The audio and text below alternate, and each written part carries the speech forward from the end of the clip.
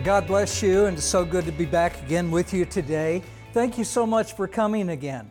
We realize it's not always possible to travel to a service somewhere and to fellowship with the other people there, so we bring the service to you, wherever you are. We hope you'll be encouraged today as you discover God's peace and His promises for your life. Would you open in your Bibles to the book of Matthew in the New Testament, first book in the New Testament, and we're going to be in chapter 4 of the book of Matthew, verse 4.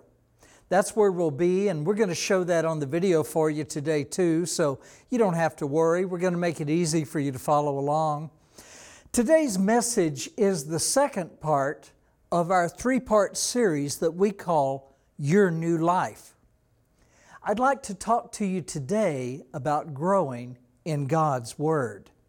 It's one of the three important things, you remember, from last week that you need to learn as a believer. Last week we covered growing in prayer. Today we're talking about growing in God's Word. Then next week we're going to be finishing up this three-part series as we cover the third message, growing in fellowship. But today we're focused on growing in God's Word. If there was a book about detailed prophecies that always came true exactly like they were written, would you think of that book as special? Of course you would, especially if the words of that book were said to be from God.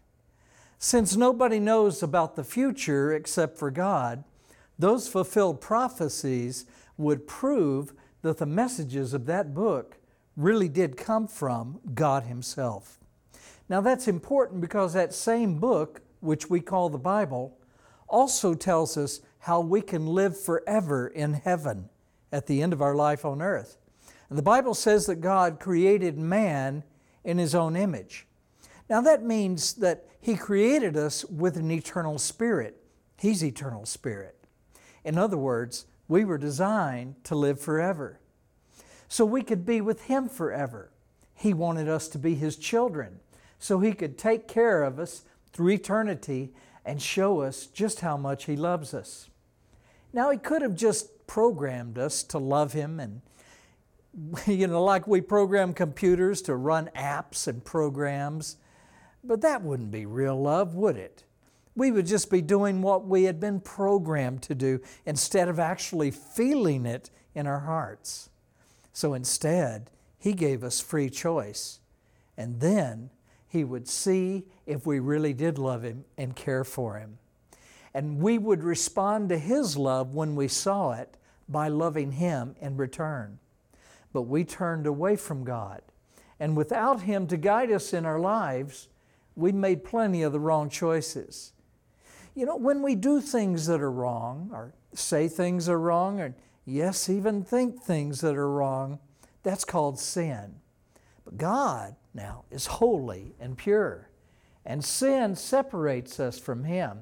Sin can't stand in His presence, and the everlasting life that we were designed for is not available to us because sin ends in death instead.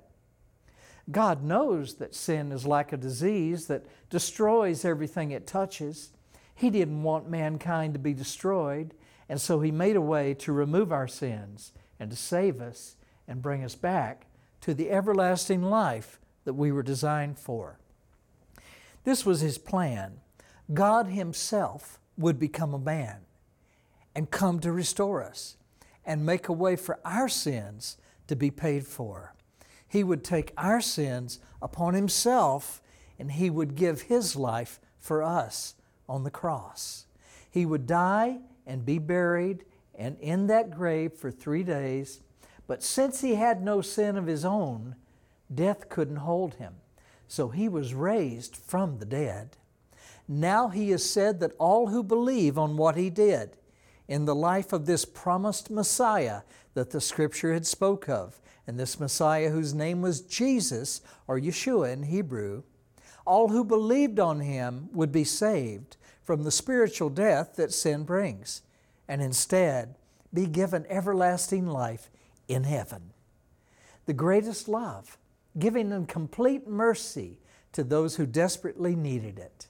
The greatest sacrifice, given so that the condemned might live. The greatest gift, everlasting life, given for the easiest act, simply believing that He did it. It's the greatest love story ever told.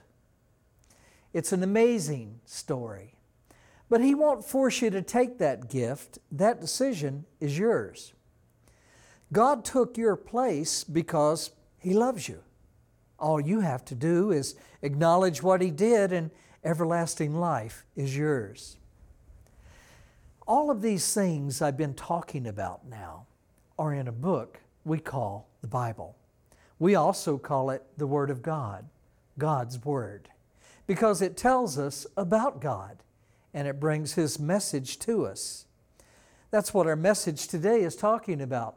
It teaches you how to know God, how to experience His unconditional love for you, how to discover the things that are on His heart, and how to understand His ways, and how to walk with Him in life, how to mature in your new life. It all comes back to the Word of God, God's Word for us. Let's look now at Matthew chapter 4, verse 4. In it, Jesus quotes a small verse taken from the Tanakh. The Tanakh, the Old Testament, as you would say it in English, is actually taken from the Torah part of the Tanakh. And it says, Jesus quotes this, "It is written, man shall not live by bread alone, but by every word that comes out of the mouth of God." Now here's where that verse came from in the Tanakh, in the Torah. B'Ivrit, or in Hebrew, HaSefer Dvarim, V'Perek Shmone V'Pasuk Shalosh. In other words, in the book of Deuteronomy, chapter 8, verse 3.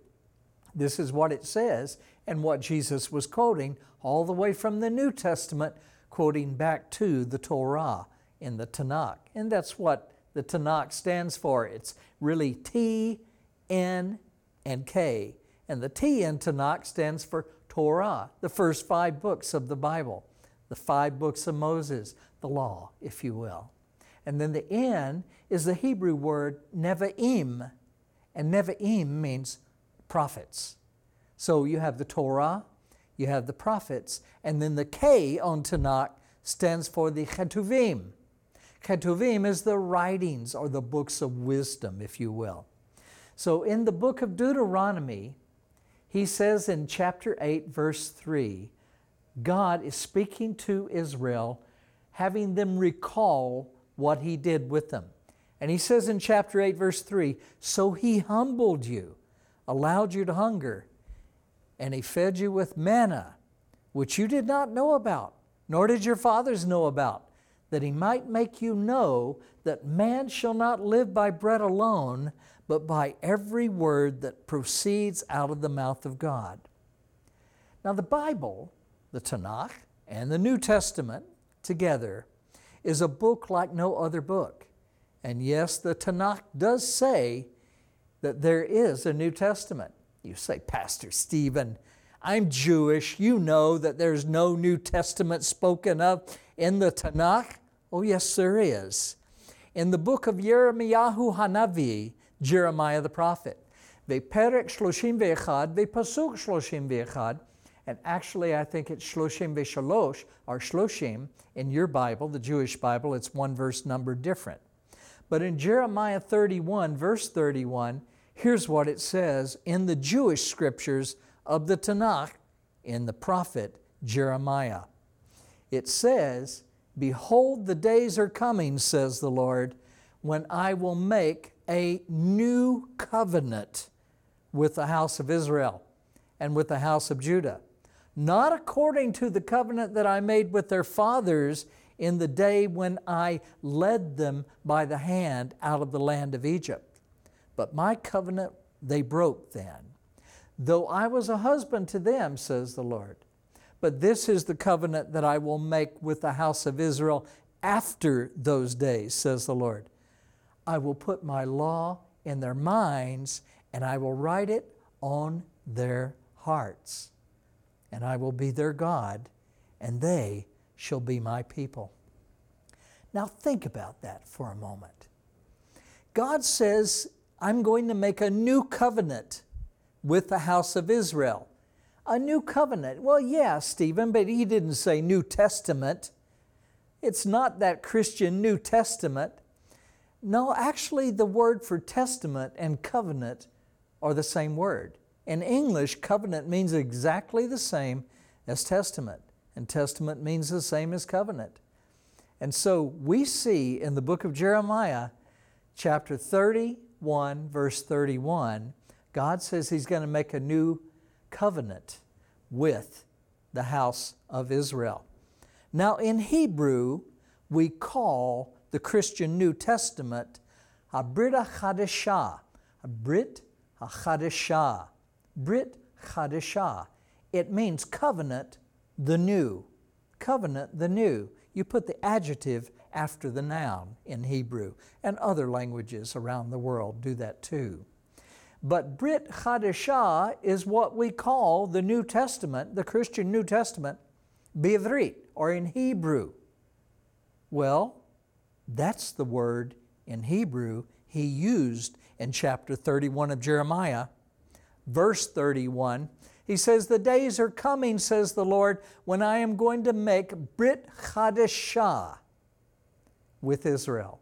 He's going to make a new covenant with the house of Israel. And you say, well, Stephen, I know that Jeremiah is a prophet in the Tanakh. I know that Jeremiah is a book that belongs to the Jewish people and it's part of our Bible, but we're not supposed to believe in a New Testament. Well, maybe you should stop listening to people tell you what to believe and start reading God's Word for yourself. Because it says it right there. The thing that they tell you doesn't exist. The thing that they tell you not to ever even say or use, not to ever read, is mentioned by God Himself when He says, the day is coming, says the Lord, when I will make a Brit Chadashah, a new covenant with the house of Israel and with the house of Judah. And then He goes on to say something else very amazing. And this is going to shock you. Because in the synagogues all around Israel and among the Jewish people throughout the world, they all read about and study the law of Moses. The law of Moses was given to them on Sinai by God as He was bringing them out of the land of Egypt.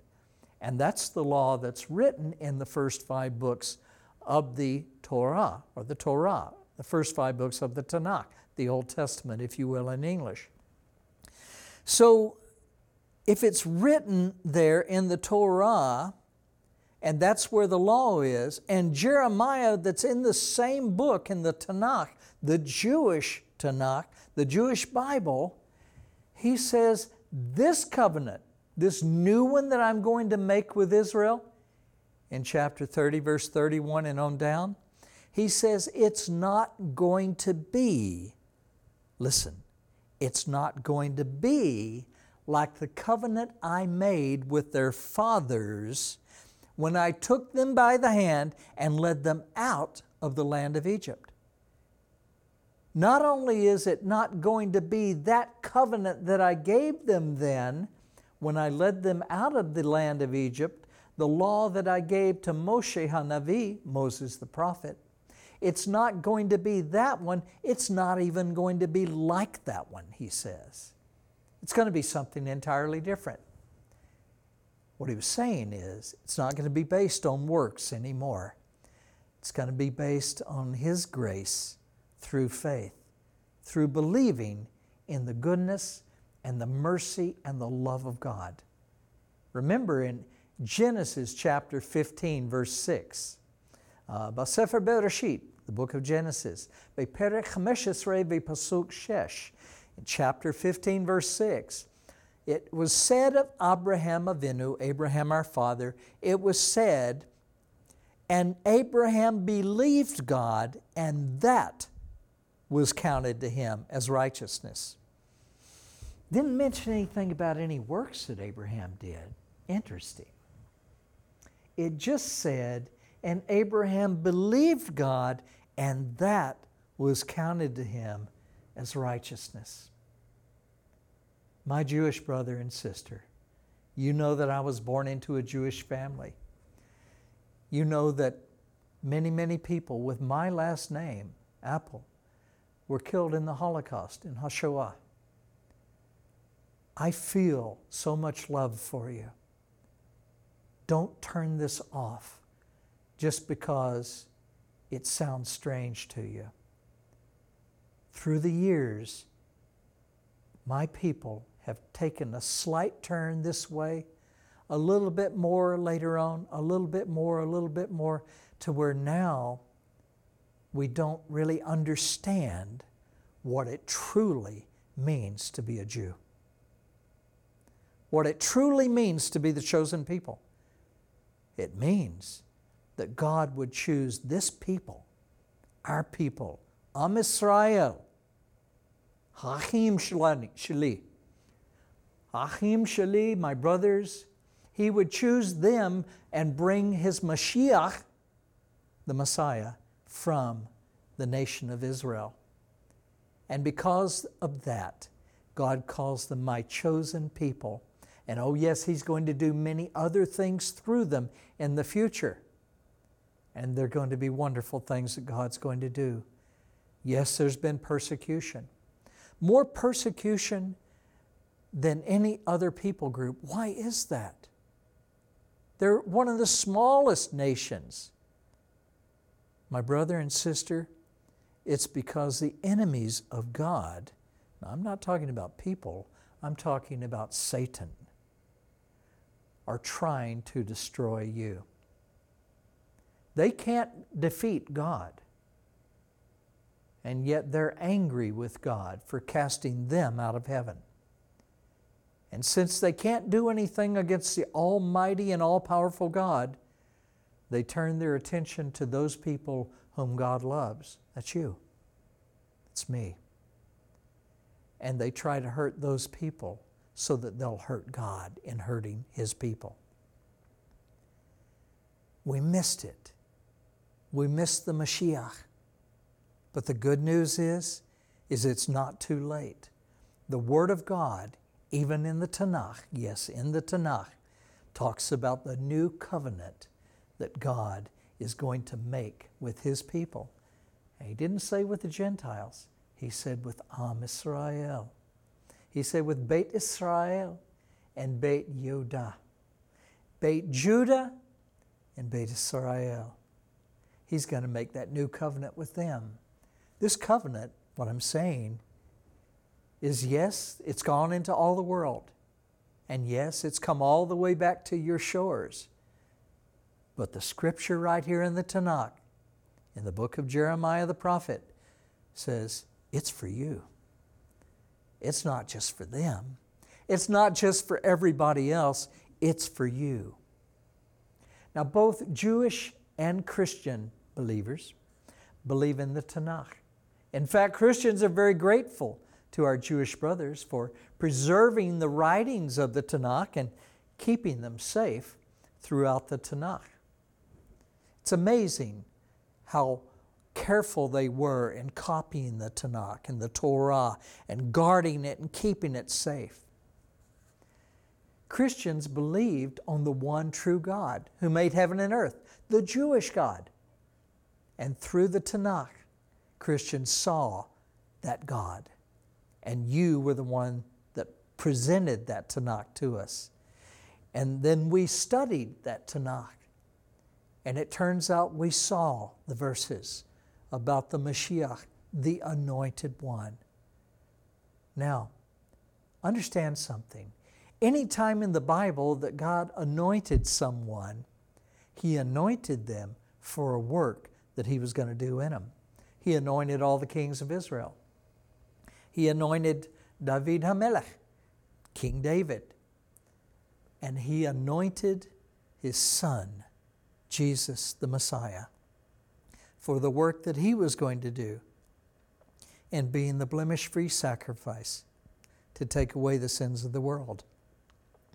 When we studied the Tanakh, which you gave us, we explored the prophecies and the work that this wonderful Mashiach who was coming, this thing that He would do, this amazing work that He would do, we explored it.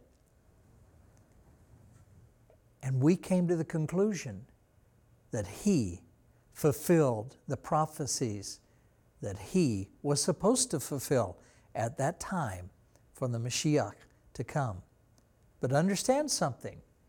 The Mashiach was spoken of in Jewish scholar circles as being two Mashiachs, two Messiahs.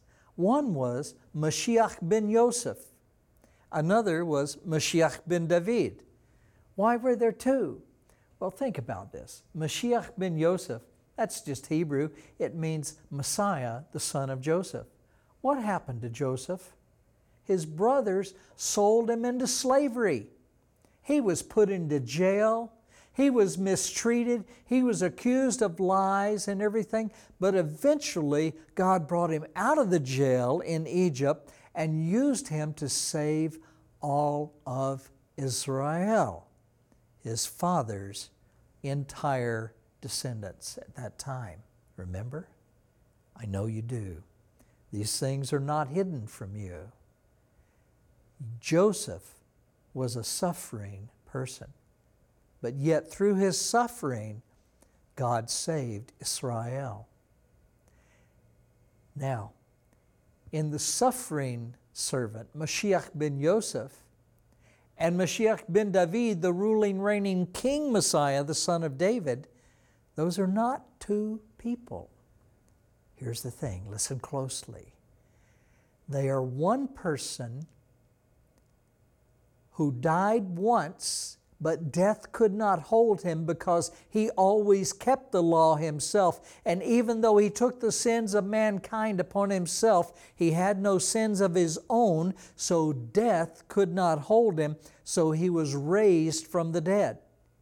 And since he was raised from the dead after he became the atonement for the sins of mankind, and Am Israel as well, the nation of Israel as well, after he did this and was raised from the dead, now he can come again as Mashiach ben David, Messiah, the son of David, the ruling, reigning King Messiah. Our sages in Jewish history thought the Bible, the Tanakh, was talking about two Messiahs, Mashiach ben Yosef, the suffering servant Messiah, and Mashiach ben David, the ruling, reigning King Messiah. They didn't know that the Messiah would be God Himself who became a man, because no other man qualified to be the atonement, because they had all failed at keeping the law. But when God became a man, this man's name was Yeshua, He kept the law at all time. Kol ha-613 mitzvot, all 613 commands He kept, so that He would qualify to die for you and I. And having qualified to die for us, He went through with it. He offered His body up of His own free will. No one killed Him and destroyed His mission. No one cut His mission short. Oh no, He fulfilled His mission gloriously. All that the Scripture had said that He would do in the Tanakh. In the book of Yeshayahu Hanavi, Perek 53, in the chapter 53 of the book of Isaiah the prophet, spoke about how He would give His life for the sins of my people, He said, Isaiah speaking. For the sins of my people, to whom the punishment was due, the Messiah gave His life, and because of Him, now we can be righteous. It's just like Pesach. It's just like Passover, isn't it? It's just like Passover because there was a blemish-free lamb. And God said, put the blood of the blemish-free lamb, ala mezuzot babait, on the doorpost of the house. And when I see the blood, I will what? Pass over that house in judgment. You see, it's not just about telling the Passover story every year. It's about remembering that God passed over the people when He saw the blood of the blemish-free Lamb of God. And now God has sent His only Son and has become a man that He might take away the sins of mankind. And having not ever violated any of the laws, He qualified where no one else, no other man who ever lived, qualified, because we all had sin. Now the Jewish people, the religious people that is, accept the Jewish Talmud. That's a writing of the religious Judaism. Some call it the oral law. And the two reasons they say the oral law is needed is it says, well, the Torah told us to sacrifice animals, but it didn't tell us exactly how to kill them. Well, first of all, that's not true. God did say, don't strangle them. That was part of the law, and He just said, I want you to kill this lamb, then I want you to cut it up in the way that I'm showing you and put it on the altar and burn it with fire, and none is to be left, and the fat goes here and the rest of it goes here. He told us great details about how to do this, but He didn't tell us how to kill the animal. Could it be that He really didn't care how we were to kill the animal? Come on. As long as we weren't torturing it. But why are you saying that, no, He didn't give us instructions on exactly what to do, how to kill the animal, so we made up our own? That's what you're saying. Think about it. The second reason they say the oral law is needed is that they say, well, Moses was on the mountain for 40 days. That's way too long just to receive the 10 Commandments and the written Torah. So God must have given him other stuff up there. Oh, come on. Anyone can make up a scenario like that. Moses was on the mountain for 40 days and there was more time than God needed to give him. Well, how about this? What if God gave him something and then waited a while and then gave him some more? Or what if God made him there wait before the Lord for several days before He even gave him anything? Why does it have to be that you're making up some story so that you could put your own thoughts and your own things as equal to the Word of God? And that's what they're saying now. Some of the rabbis, some of the religious people are saying, no, the oral law is just equal to the written Word of God. Oh no, it's not. And in fact, God has even said in a place in the Tanakh, in Isaiah 29:13, He forbids what you have done to His Tanakh. He said, the Lord says, these people come near to me with their mouth, and they honor me with their lips, but their hearts are far from me. Their worship of me is based on mere human rules that they've been taught. The book of Isaiah, chapter 29, verse 13. There it is right there. Things that are happening right now, that are happening for centuries before this, are being talked about in the book of Isaiah, hundreds of years before the coming of the Messiah. Don't make up your own stuff to put in God's Word. God's Word is God's Word. Don't add to it. There's a curse associated with anyone who adds to the Word of God or anyone who takes away from the Word of God. Don't go there. It's God's Word. We see in the Tanakh that God doesn't like it when man teaches his own rules and instruction instead of God's rules and instructions. And that's a great thing about God's written Word. It teaches us what His truth is. And it warns us about other people's false teaching. You see, that's another wonderful thing about the Word of God. It not only tells us how to know God, but it gives us all kinds of warnings that are good for us. They keep us from death. They keep us from hurting ourselves. They keep us from eating the wrong things. All of these things. It's a wonderful thing about the Bible, these warning signs. Sometimes people see the warning signs and they misunderstand what it really is about. It's about the love of God. It's not trying to make you righteous by doing all of these things. It's about God caring for you. I heard the story about a man who was driving down the street on the way home after work one day, and he saw one of those big yellow signs off to the side of the street. You've seen it before, and the sign says, "Watch for children." But as the man passed by it, he thought, that sounds like a good trade. He looked at his watch. Yeah, I could use a new watch. I'll just trade my children for a watch. Watch for children. People understand sometimes, and they misunderstand sometimes. But seriously, though, there's all kinds of warnings in the Scripture, and there's vital information in the Bible. First of all, think about it. It tells us about God. From the beginning of time, people have wondered about God.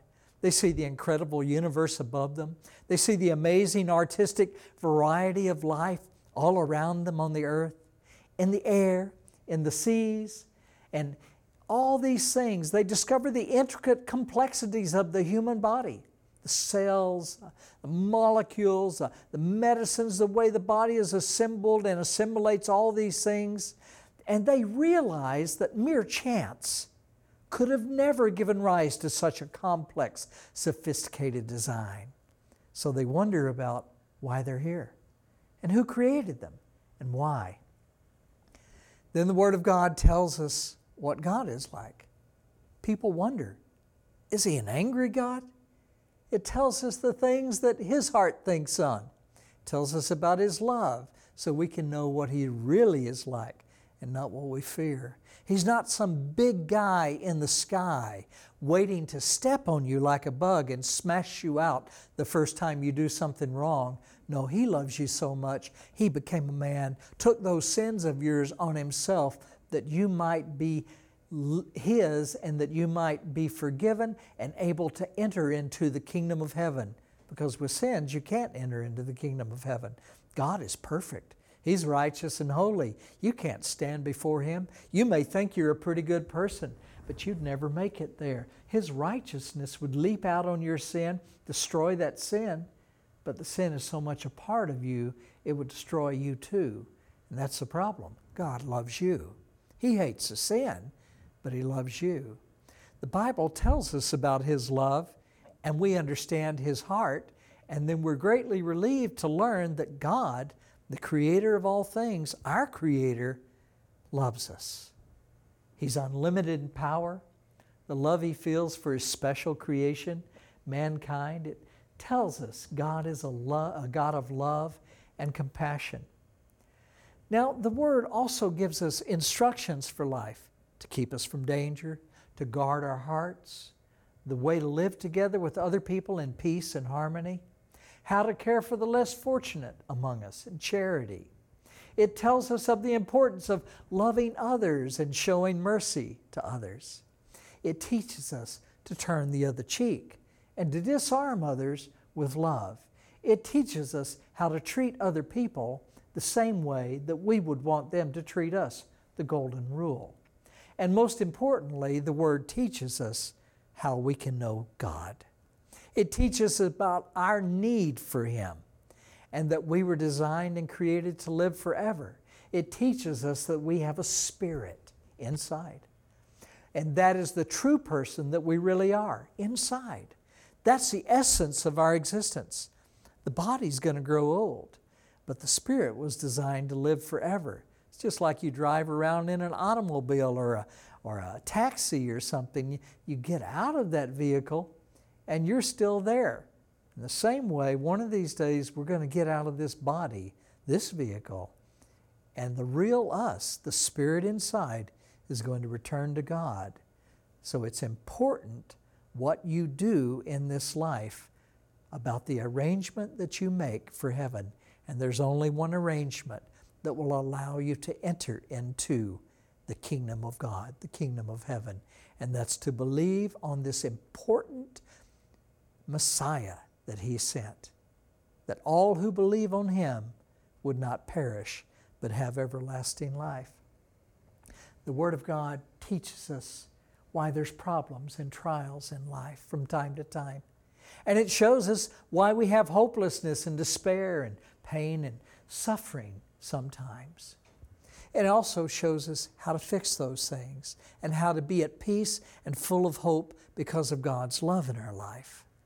Then the Word of God teaches us about our own shortcomings, our sins. And it teaches us that we cannot go to heaven because of those sins, but then it also teaches us about God's forgiveness for our sins and His plan to remove all those sins like I've been describing. That if we believe on His Son, Jesus the Messiah, our sins are forgiven and we can be allowed into heaven then. The Word of God teaches us how much God cares about us. That's what I'm saying. And how He gave His one and only Son as an atonement for our sins, according to Jewish law, so that all who believe on Him could be forgiven and allowed to be in heaven. Finally, the Word of God gives us many great and wonderful promises that are ours. And it gives us hope and joy and peace, even in the current physical life. It teaches us that Jesus, the Messiah, the Son of God, will soon come to take us to be with Him in the beautiful kingdom of heaven. So you can see some of the reasons why the Word of God is so vital to your life. It takes the despair and hopelessness away. It gives you peace. It gives you joy. It gives you hope. And it's the gateway to everlasting life. It's your map and your compass in life, teaching your heart what's right and what's wrong. It's your teacher in life, instructing you how to love others, how to forgive others, and how to win others by always showing them unconditional love, God's kind of love. Jesus said in John chapter 17, verse 17 in the New Testament, He said this while praying to the Father. He said, Father, your word is truth. That's right. The Word of God is true. Now, how do we know that we're supposed to respect all these things in the Bible? Remember, we talked about it. Prophecy. No one knows the future except for God. And all these fulfilled prophecies, fulfilled in great detail, hundreds of years, sometimes dozens of years, sometimes days before they actually came to pass, sometimes even thousands of years before they came to pass. All of these prophecies show that this message in this Bible, this Word of God, was from God Himself. Because, think about it, nobody knows the future perfectly except for God. And these prophecies were very detailed. Sometimes even calling a person by his name 150 years before the person was ever even born. And yet God did it. And because of that, Cyrus the king did not destroy Jerusalem, but instead spared it because he saw where his own name had been written in the Jewish Tanakh 150 years before he was even born. It impressed the king of the world, Cyrus at that time, so much about the prophecies in the Word of God that he spared Jerusalem. All these prophecies and fulfilled prophecies show that this message in this book is indeed from God Himself. Everything in God's Word is truth. When the Holy Spirit is within you, He will bring these things from God's Word into your heart, cause you to remember the Scriptures that you need as you go through life. When you rely on the Word of God and you start growing in the Word and learning from the Word daily, just like you pray daily, you start feeling a hunger to learn more about God in His Word. There's an answer for every need that you have in the Bible. And it's wonderful to see how the Holy Spirit brings things from the Bible to your mind just when you need that wisdom, just in time. And as you study God's Word, the Holy Spirit will also show you other places in the Scripture that speak about the same topic as another verse. And so you'll know how to interpret that verse when you read it. Because if other verses in the same Word of God talk about that topic and don't disagree with your interpretation, then your interpretation of what you read is correct. But if the same verse is somewhere else in the Scripture in a different context and talks about that same topic and goes against your interpretation, you could know that you need to go back to the drawing board and try again to find another interpretation for the verse that you've been reading until they all go together. God designed it that way to be a foolproof, error-proof message system. In engineering, we would say it had full-blown error correction and parity checking. And error correction means that once an error is determined, it can fix itself. Well, there's no errors in the Word of God, but there can be errors in your interpretation. And God's made it to where you have other verses in the Scripture to help you fix your interpretation until it matches what God really intended. God will show you the wonderful way in all of these things and how they work together. But be patient. Just like you didn't learn how to walk and talk one day after you were born, you'll also need time to learn how to walk and talk in your new life in the Messiah. In the New Testament, 1 Peter chapter 2, verse 2 says, "As newborn babes, desire the pure milk of the Word, that you may grow thereby." If you'll start studying God's Word and taking it into your life, you'll begin growing in your new life. You'll receive wisdom from God that you didn't have before. People around you will see the difference in you, in your wisdom, in your joy, in your peace that you have. Just like your body needs physical food daily to live and to grow, so your spirit needs spiritual food daily to live and to grow, to mature in the things of God. Don't neglect prayer, and don't neglect the Word of God. Remember, the little seed that's planted needs both water and sunshine to grow. In the same way, your spirit needs both prayer and God's Word to grow in the Spirit and to be healthy spiritually. Make God's Word a part of each day. You're going to see amazing things happening in your life, and you're going to have a deep peace that the world can never take away, a peace that passes all understanding, a peace that endures even as the storms of life swirl around you. If you'll put God first and believe on His Messiah, Jesus, Yeshua in Hebrew, you believe on Him as Lord, He will reveal Himself to you, and deep in your heart you'll sense God's presence, watching over you and guiding you in life. Your life will become completely new. God's love and presence will guard you and keep you wherever you go, and you'll be His child, greatly loved by your Heavenly Father. I guess what I'm asking is, does anyone here want to live forever? Anyone here want to live forever? Just say, "I do." When you believe on the Son of God, you are able to live forever in the kingdom of heaven. The book of Mark in chapter 13 in the New Testament, verse 31, Jesus said, "Heaven and earth will pass away, but my words shall never pass away." You know why He said that? Because that was God Himself saying, "The words of my mouth will not pass away." Just like the Tanakh, Habrit HaChadashah, the new covenant that He mentioned, will be together and one. The Word of God will not pass away. You can always trust the Word of God. It will prove to be right every time. It'll endure and stand the test of time. It never gets old. And His truth is perfect. Its truth never changes.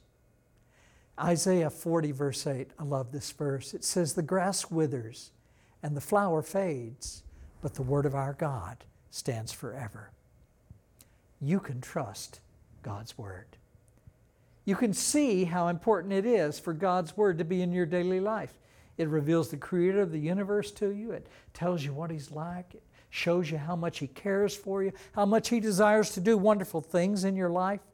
The Word shows you the incredible unconditional love He has for you, even to the point of taking all your sins onto Himself, that you could be free of sin and able to enter the kingdom of heaven. And the Word gives you His promises that He will always be with you, even in this life, that He'll never leave you nor forsake you. And God's Word promises you that He will bring you safely into His kingdom, where you will have everlasting life, surrounded by amazing blessings and things you cannot even imagine now. All this and more is contained in the Word of God. So now you understand why it's so important to learn about God in His Word, to learn about the promises that are yours, and to learn about your new life. Get alone with God and start exploring the Bible. One way you can keep the right balance between the Tanakh and the New Testament is to use what's known as the one-year Bible. In this Bible, each day of the year has a reading from the Tanakh, then from the Tehillim, or the books of Psalms, and then a verse from the book of wisdom called Proverbs, and finally a short reading from the New Testament also. It usually takes about 15 to 20 minutes to read through the entire selection for the day, and then you're ready to go for the day. You've fed your spirit. I like to get a nice hot cup of coffee and to sit somewhere where I can look out a window and relax and go through the readings. The amazing thing is that when you spend time each day discovering the things in God's Word, somehow your life just seems to go better. You have a joy inside that you didn't have before. Those things that used to get you upset don't bother you anymore. Those people that you couldn't stand before seem a little more tolerable now, and maybe you're even understanding why they're that way. Your entire outlook on life is greatly improved. Remember the words in the book of Tehillim, the book of Psalms. He who dwells in the secret place of the Most High, the secret place, shall abide under the shadow of the Almighty. I will say of the Lord, He is my refuge and my fortress. My God, in Him I will trust. Go to the secret place.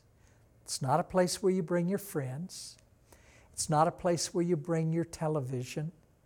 It's a secret place where you abide under the shadow of the Almighty and you commune with God. It's your time alone with Him to pray, to seek Him in His Word. Go to that secret place. Get alone with your Heavenly Father. He hears each child of His as they speak with Him. And He loves you, and He'll show you amazing things in your life. Amen. Why don't you give your life to Him today, right now? If you call out to Him, He'll hear that cry. He'll answer you, and He'll rescue you from that darkness, and He'll shine His light on your heart, and you'll be given newness of life. He'll change you into a new person and throw all that history, that bad history away. You'll be completely new, and He'll give you everlasting life in heaven. That's guaranteed by God Himself. We want to give you an opportunity to believe in Jesus as the Messiah and Lord, and to receive God's peace in your life. You can be saved and given everlasting life in heaven by simply believing that God sent His one and only Son into the world to save us from judgment. Just pray something like this. You can say, God, I want to know You and have real peace in life. I believe on Your Son, Jesus Christ, as Lord. Please forgive all my sins. I give my life to You. Thank You, Lord. Amen. If you prayed that prayer, God heard you. He's already started working in your life. A seed's been planted. Over time, you'll begin to see the wonderful changes He's making in your heart. Get in a good Bible-based church. Learn about Him in His Word. Talk to God in prayer every day. He's going to do amazing things in your life.